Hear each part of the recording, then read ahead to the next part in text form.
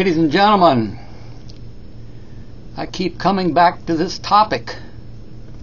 It's one of the biggest carbuncles in K-12. I'm so annoyed I've even got a subtitle. The unbelievable lightness of being ignorant. That's what some people seem to want for our students. Here's the question. 100 years ago, did anybody ever say, we've got a library right in the center of town, so there's no reason to memorize anything? No, this never happened because 100 years ago people still had some sense. Did anybody ever say, we've got the Encyclopedia Britannica right in our den, so there's no reason to memorize anything? Absolutely not, because it's a really stupid thing to say. In the United States now, in K-12, the war on knowledge is something like the Germans overrunning Russia in the summer of 1941. The attack never stops. The basic absurd idea is that if children know anything, well, that's all wrong, and we have to make sure it doesn't happen again. There's a new video where they ask a high school girl, who were the two sides in the American Revolution? And this shiny example of modern education responds, I really don't know those terms. Apparently she is referring to the phrase American Revolution. She doesn't know what that means? Or is she referring to the term two sides? Either way, it's scary. I have to confess I have no sympathy for the so-called educators who constantly chop education out from underneath the children, leaving them empty and deprived. Now, one new strategy is to say that every fact is not actually an important piece of knowledge. Why would that be? Because it's only a factoid. Who was the first president of the United States? What difference does it make? That's a factoid. You see how the game works? How many inches in a yard? Who cares? That's a factoid. You can look it up on your phone. And so by the simple trick of moving all knowledge to factoids, we have accomplished the great theft. Everything that children once learned in elementary and middle school is now considered to be a factoid, not worth noticing. Columbus discovered America in 1492. Surely you jest. No real humans need to know such trivial stuff. Please, everyone read the tea leaves. The education establishment dreads the thought of children learning anything. Some trendy popinjay a dozen years ago said that memorization is a waste of time when Google is only a few clicks away.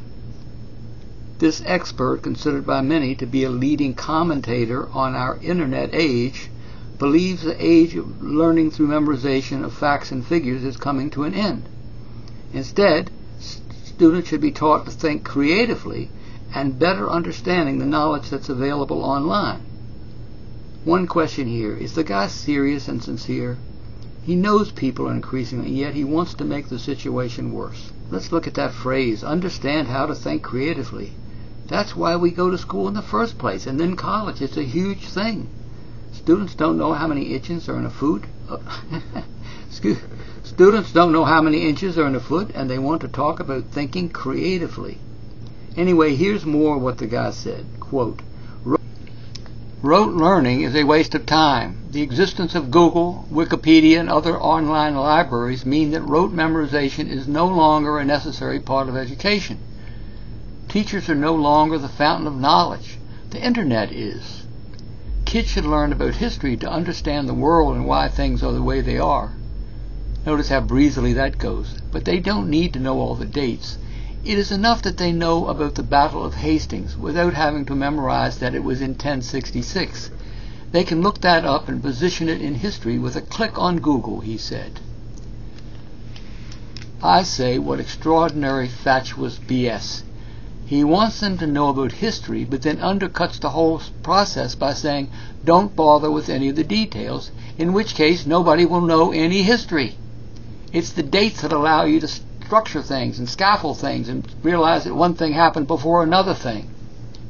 Think about what he casually says. Kids should learn about history to understand the world and why things are the way they are. Well, that'll take 5 or 10 years right there, but he won't let the process start because he ridicules learning facts.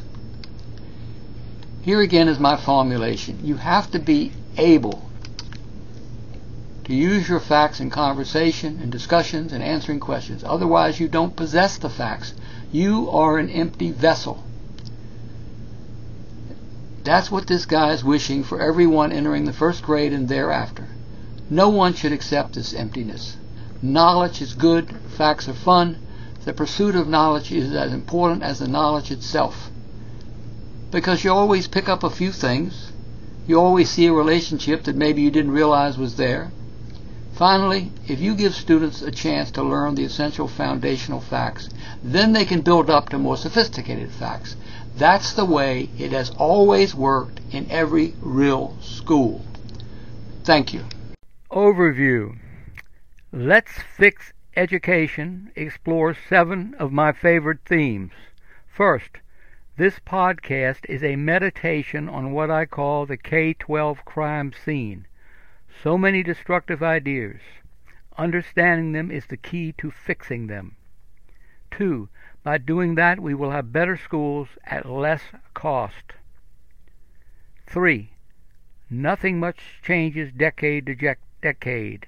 The big questions of the 1930s were the big questions of the 1960s and the 1990s.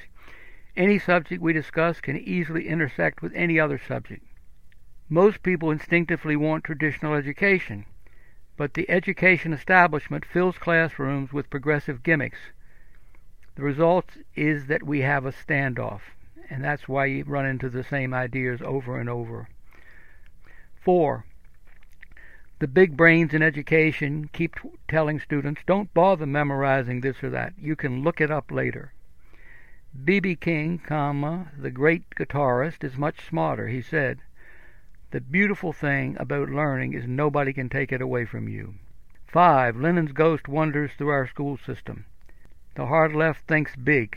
If they have to kill millions of people to build their perfect society, that's okay. Same goes for dumbing down millions of students. Totalitarians want power. They will do anything to get it. 6. If we are going to survive, we have to take each child to his or her limit. As it is, we are creating millions of sub-educated students, from K right through college. 7. Analyzing education, especially dysfunctional education, is a lot more intellectually interesting than most people suppose. You'll enjoy this. Finally, P.S. My book, Saving K-12, runs parallel to everything discussed on this podcast. I also have an education site, improve-education.org, with 70 articles that complement everything discussed here. And I have hundreds of articles on the internet. Enter a topic in Google with my full name, Bruce Dietrich Price, and let Google make suggestions. Thank you for visiting.